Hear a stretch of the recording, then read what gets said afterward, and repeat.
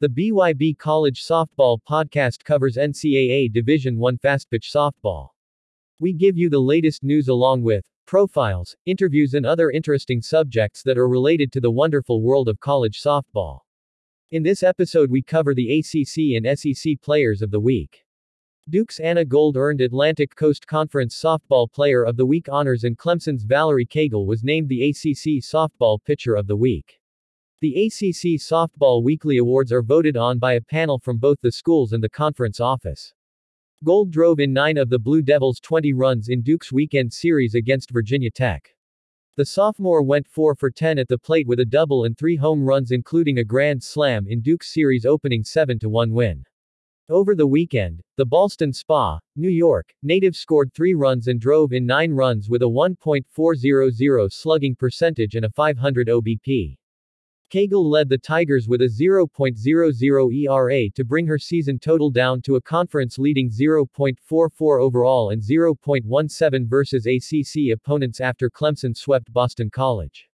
In 3 games and 15 total innings, the Yorktown, Virginia, native allowed 4 hits and gave up 1 walk while recording 12 strikeouts, pushing her record to 18-1 while limiting opponents to 8.085 average at the plate. Cagle posted a shutout victory over in-state rival South Carolina in 5 innings with 5 strikeouts on just 51 pitches. After coming on in relief in Game 2 against BC, she earned the win after throwing 5 innings, tallying 3 strikeouts on 57 pitches. Cagle closed out the weekend with another shutout, the 25th of her career, after tossing 5 innings and recording 4 strikeouts.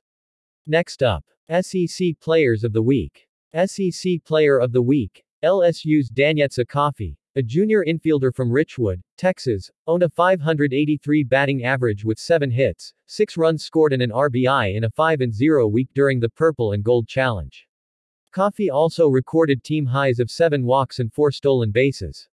In the weekend finale against NC State, she went 3 for 3 to mark her 10th career 3-hit game.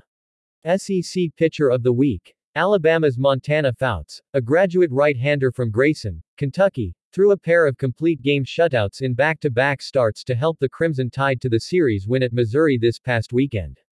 Fouts allowed just 7 hits and 3 walks in 16 innings pitched. She struck out 26 batters and held her opponent to a 127 batting average over the 2 games.